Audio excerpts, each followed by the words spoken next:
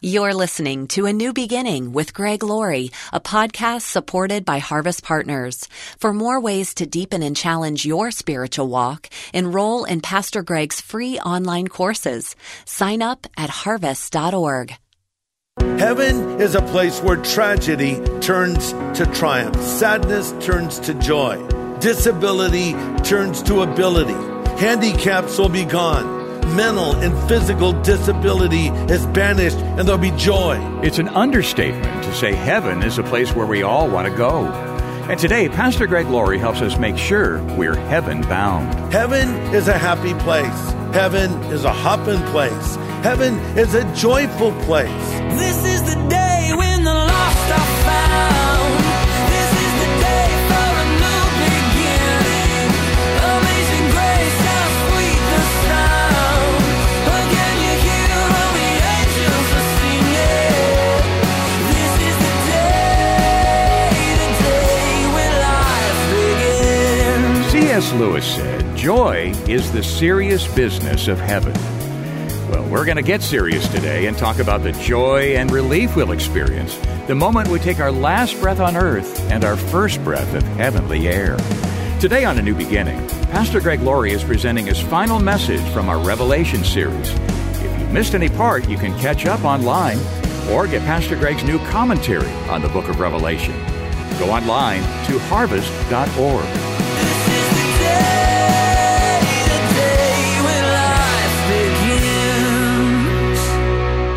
Heard a story about a very wealthy man who was near death, and he just wanted to take some of his possessions to heaven. So he asked God, could you make an exception? I know we can't take it with us, but could you make an exception and allow me to take one suitcase with me to heaven filled with whatever I want to take? The Lord said, all right, I'll make an exception for you. So shortly after that, the man died and arrived at the pearly gates, and he was met by Peter. Peter knew of the arrangement this man had already made with God, and Peter said, could I check to see what you brought in your suitcase? And the wealthy man said, sure. And Peter looked inside. The man closed it up. A little bit later, someone came up to Peter and said, I have to ask you, we heard about this guy who brought his suitcase to heaven. Tell us, what was in the suitcase? Peter said, it's the funniest thing. This guy brought a suitcase filled with asphalt. You get what I'm saying, right? Because the Bible says the streets of heaven are paved with gold. So we're talking together about heaven, which is a real place waiting for us. It's not some mysterious atmospheric realm of smoke and mirrors. No, it's a real place for real people to do real things. In the final two chapters of Revelation, John uses the word city 11 times in specific reference to heaven. Again, heaven's a real place for real people. Everything we're going through right now is preparing us for that day. Don't forget, Jesus said to his disciples, I go to prepare a place for you.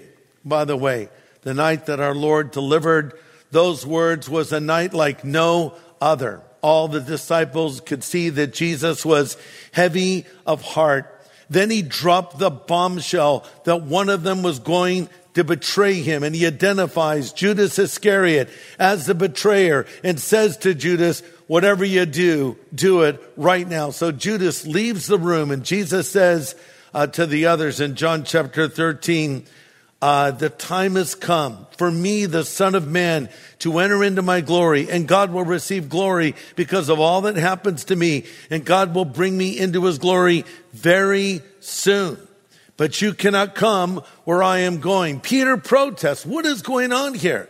He looks at what Judas just did. He said, listen, Lord, though all of these disciples deny you, I will never deny you. Jesus says, well, since you brought it up, not only will you deny me, you'll do so 3 times, for the rooster has crowed twice. So everything is unraveling before the eyes of the disciples. Judas has betrayed our Lord. Peter's going to deny our Lord. They're thinking, what is going on? And it's against the backdrop of that alarm and panic that Jesus then says these familiar words recorded in John 14, let not your hearts be troubled.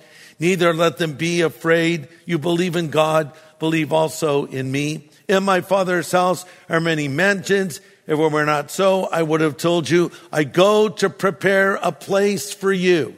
And if I go and prepare a place for you, I will come again and receive you unto myself, that where I am, you may be also. Thomas is not understanding what Jesus is talking about.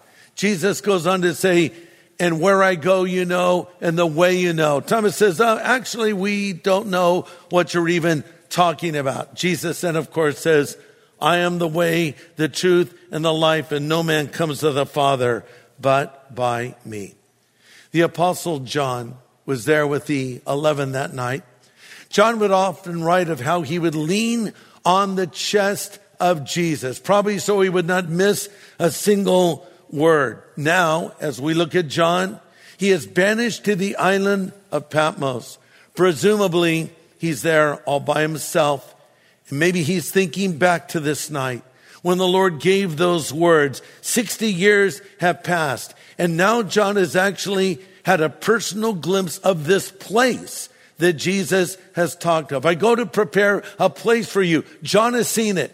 John has been catapulted into the future, and he's seen eternity. He's seen heaven. He's seen hell. He's seen the tribulation period, the Antichrist. He sees angels. He sees demons. He sees everything. And now here are the closing words of the Apostle John in Revelation 22. Look at verse 1. And he showed me a pure river of water of life, clear as crystal, proceeding from the throne of God and of the Lamb. And in the middle of its street, on either side of the river, was the tree of life, which bore 12 fruits, each tree yielding its fruit every month.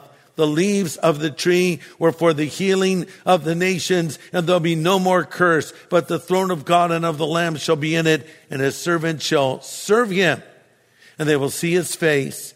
And his name will be on their foreheads, and they'll need no night there. They'll need no lamp nor light of the sun, for the Lord God gives them light, and they shall reign forever and ever.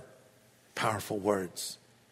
So Revelation 21 gives us a glimpse of the New Jerusalem from an outside perspective. Here in chapter 22, we go inside to see what's actually waiting for us. John's description of heaven is actually getting clear. He's described it as a kingdom. He's described it as a city. Now he describes it as a garden. In the first chapters of the Bible, we see paradise lost when Adam and Eve ate of the forbidden fruit.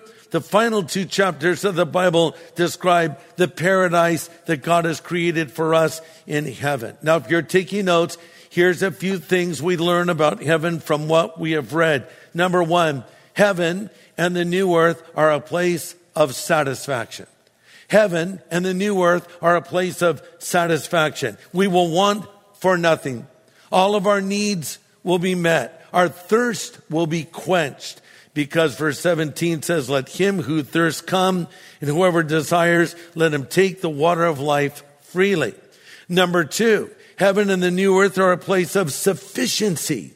Sufficiency. Look at Revelation 22:2. In the middle of its street, on either side of the river, was a tree of life, which bore 12 fruits, and each tree yielding its fruit every month. The leaves of the tree were for the healing of the nations. Now, remember, because of the sin of Adam and Eve, they and all of humanity was banned from the tree of life because they ate of the tree of the knowledge of good and evil. I wonder if when we get there, we'll meet Adam and Eve and we can ask, why did you have to eat of that forbidden fruit? You wonder what these fruits are. You know, there's certain fruits I favor, certain fruits I don't love. Kumquats, don't get those, don't like those. Oranges, take them or leave them. Apples, kind of like them. But I'll tell you, I love peaches. I love nectarines. I love plums. I love cherries. I love berries. I love bananas, but I don't like them too ripe. When I see someone eating an overly ripe banana, it kind of grosses me out. I like them when they're not quite green, but just starting to get yellow. But we all have our favorite fruits, and I especially love the fruits of summer. But here's what's interesting. The leaves of this tree are there for the healing of the nations. The Greek word used there for healing is therapia. You can probably imagine what English word we get from that, therapy. There's therapeutic value in these leaves. Not that we'll get sick in heaven, but there's this life-giving power in the trees that are there. Why is it that all the things that taste good are not good for you? At least taste good to me. I've already told you I love hamburgers. I love all Mexican food. I love pasta, pizza, etc. Those things, they're good to eat, but if you eat too much of that food, you can gain a lot of weight. Well, I think in heaven we're going to have tasty, delicious food. I think I can say authoritatively there will be no kale in heaven. In fact, it's been revealed to me that is the main food of hell. No, I'm joking. But we're going to have these trees that are there for the healing of the nations. And the curse is gone. Verse 3, there'll be no more curse. The curse brought sickness. The curse brought aging. And worst of all, the curse that came upon humanity after Adam and Eve ate of the forbidden fruit, the worst part was death itself. And this is something that affects everyone. As I've often said, 1 out of every 1 persons will die. 3 people die every second. 180 people die every minute. 11,000 people die every hour. You see, that's like the most depressing statistic I've ever heard. I know, but it's true. On any given day, 250,000 people are entering into eternity. But now we read, death is gone. Heard a story about a mom and her little boy who were walking along the beach, and they came upon a dead seagull lying in the sand. A little boy said, "Mommy, what happened to the seagull?" Wanting to protect him from the harsh realities of death, she said, "Well, honey, the little seagull was sick, and so God took him to heaven."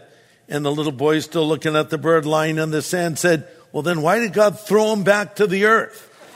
Well, death will be gone. The curse of death will be gone. We won't even talk about it anymore. Hey, I hope you're enjoying this series that we're doing on the book of Revelation. And I'm very excited to tell you about a brand new book that we have just released, simply called Revelation, a Book of Promises. I'm going to tell you how to get your own copy at the end of the program. But if you can't wait, just go to harvest.org to find out more about getting your copy of this brand new book, this commentary on the book of Revelation called Revelation, a Book of Promises. And now, back to our study. Here's a surprising thing. Number 3, heaven and the new earth are a place of service. Heaven and the new earth are a place of service. Look at verse 3. His servants will serve him. Yes, heaven is a place of rest, but I can only rest for so long. Pretty much every day I take a short nap. I probably shouldn't admit this, but usually after lunch, I'll maybe fall asleep for 12 minutes. And then I'm revived. Now I'm ready to get back out and do things. And so there's going to be opportunities in heaven and the new earth. There's going to be things to do. You artists, get ready. God's going to utilize your creative abilities. You people who are mechanical, there'll be a place for you as well. You singers and vocalists and instrumentalists, get ready, because God's going to use all of your skills in the afterlife. And it's going to be a fantastic time. And you wonder if we might be able to finish some of the tasks that remained uncompleted on earth in heaven. You wonder if dreams that were shattered here will be ultimately fulfilled there. Point number 4, heaven is a place where tragedy turns to triumph.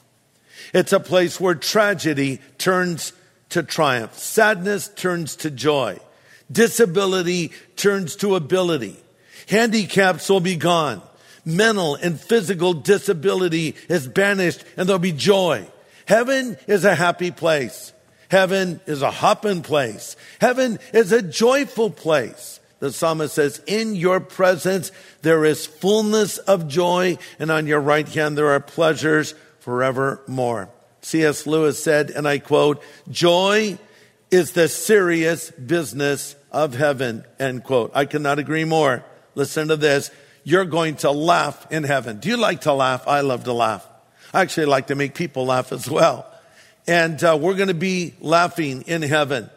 Luke 6:21 says, God blesses you who are hungry now, for you will be satisfied. God blesses you who weep now, because the time will come when you will laugh with joy. The book of Revelation reminds us we win in the end. The other day, I did a post on all my social media accounts. I'm on Instagram, Facebook, Twitter. You ought to follow me.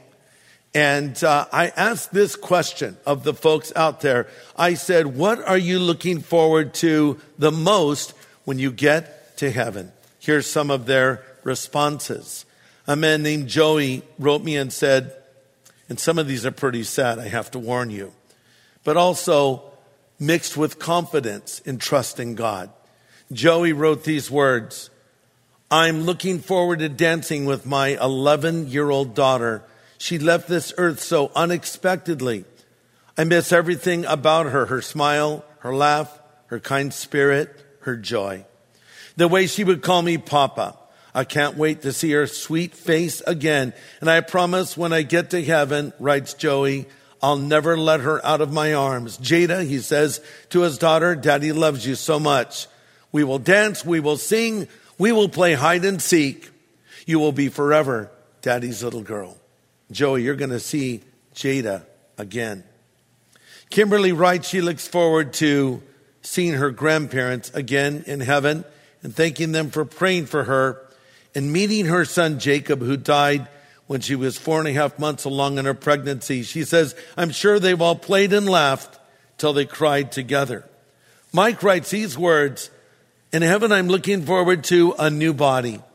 I know that sounds selfish, but I've been paralyzed for 35 years, and my health has been declining in the last 4 years. I'm ready to be whole and complete with our Lord. Mike, you'll get that new body that God has promised you.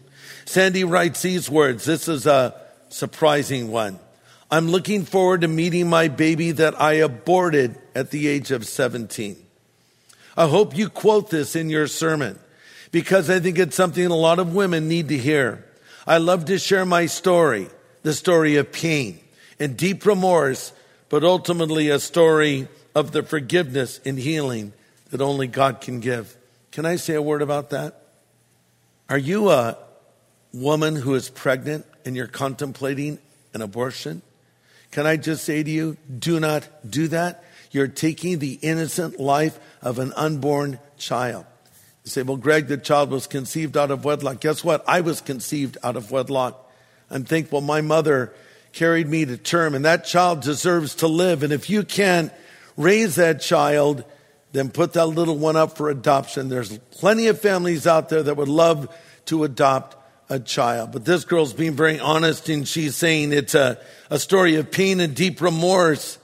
But let me say this, if you are a woman who has gotten an abortion, ask God to forgive you of that, and rest assured in this truth that Sandy has brought to our attention. You'll be reunited with your child again if you've put your trust in Christ. Bob writes, I'm 83 years old, and the thing I'm looking the most forward to in heaven is being with the son that I lost just before his 7th birthday. This literally killed me then. Then he says, you're aware of the pain, writing to me, because our son went to be with the Lord 13 years ago. He says, but the Lord gave me life again, and a few years later, I invited Jesus to take it over. Bob also writes, I'm an artist, and I'm looking forward to the beauty of heaven. Oh, Bob, it's going to be more beautiful than you can even imagine. Carly writes, I'm looking forward to seeing my baby girl, Emma Lee. In April of 2020, I was 40 weeks pregnant when we found out sweet Emma no longer had a heartbeat due to her umbilical cord accident. I was induced and she was born the next morning. We had to say hello and goodbye for now to our firstborn daughter that day. Heaven now feels so much closer. I can't wait to hear Emma say, Mama, for the first time. It's true, when you have a loved one that's close to you, die, heaven is closer, isn't it? Les writes, my wife died 4.5 years ago, and I miss her so much. We were married for 36 years and 11 months. We started going to your church in 1984, and I still go. That's great, Les. But when I get to heaven, I want to meet Jesus first, and then find my wife and take her hand and take a 100-year walk and just talk. You'll see your wife again, Les. And finally, Edna. I save Edna for last because I found what she said a bit humorous. I'm looking forward in heaven, writes Edna, so I can wear one outfit. She doesn't like to change clothes, apparently. Wearing one outfit, never crying again, being reunited with my friends and family. I dream of kneeling at the foot of Jesus, laying my head in his lap and thanking him and rejoicing that the sorrows of this world are over. Oh, yes. These are sad, but hopeful because they're all putting their faith in Christ.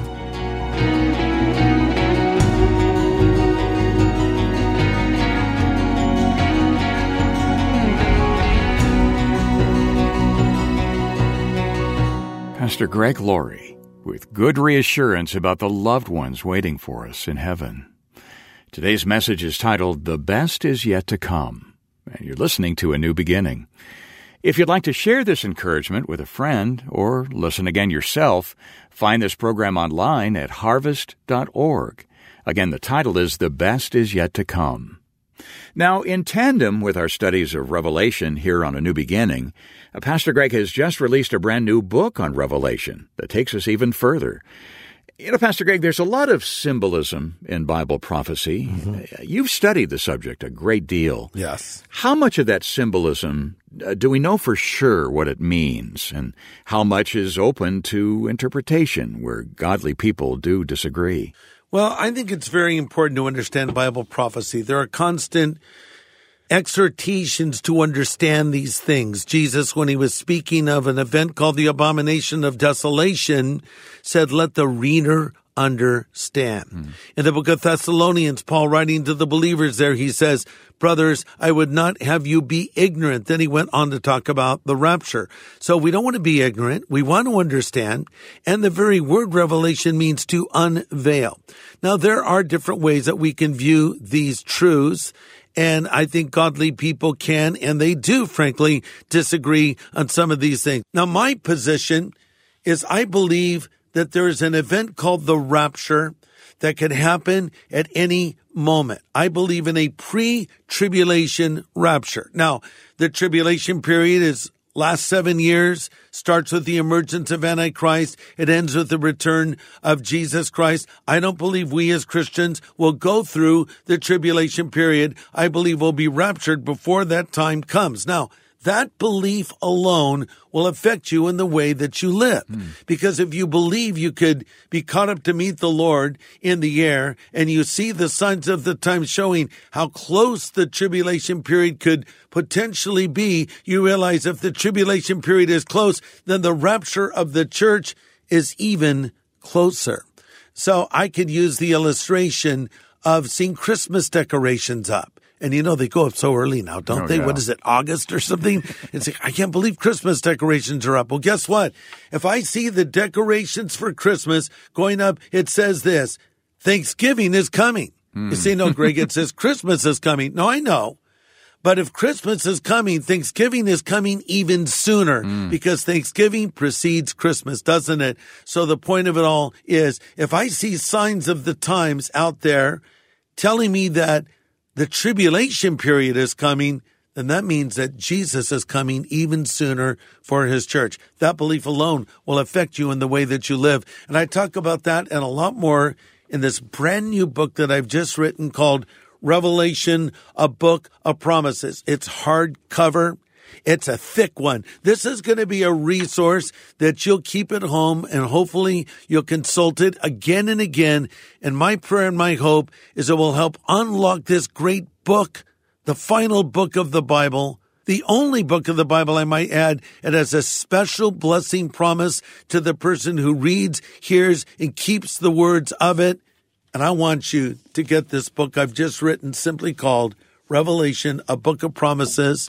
and we'll send it to you for your gift of any size. And here's Dave to tell you more. All right, well, thank you very much. It's a brand new commentary from Pastor Greg, hot off the press, more than 400 pages in length. If you've been less than clear on your understanding of last day's events, you need to get this resource. Hey, Dave, let me jump in really quick. And not only are we offering this new book, Revelation, a Book of Promises, but we have this really cool graphic bookmark that we have put together that gives you a timeline of end times events. So you probably wondered, okay, I know I've heard about the rapture and the tribulation period and the Antichrist and the second coming. What happens when? Well, this very beautiful little visual bookmark sort of lays it out for you. That's included in the book you're talking about right now. Yeah, that's right. It comes automatically. So get in touch with your donation today, and we'll thank you with a copy of Revelation, a Book of Promises. And time is running out. We can only mention this a short time longer. You can write us at A New Beginning, Box 4000, Riverside, California, 92514. Or call 1-800-821-3300. That's a 24/7 phone number, 1-800-821-3300. Or go online to harvest.org. Well, next time, Pastor Greg offers more deep encouragement from his final message in the final book of the Bible. Join us here on A New Beginning with pastor and Bible teacher Greg Laurie.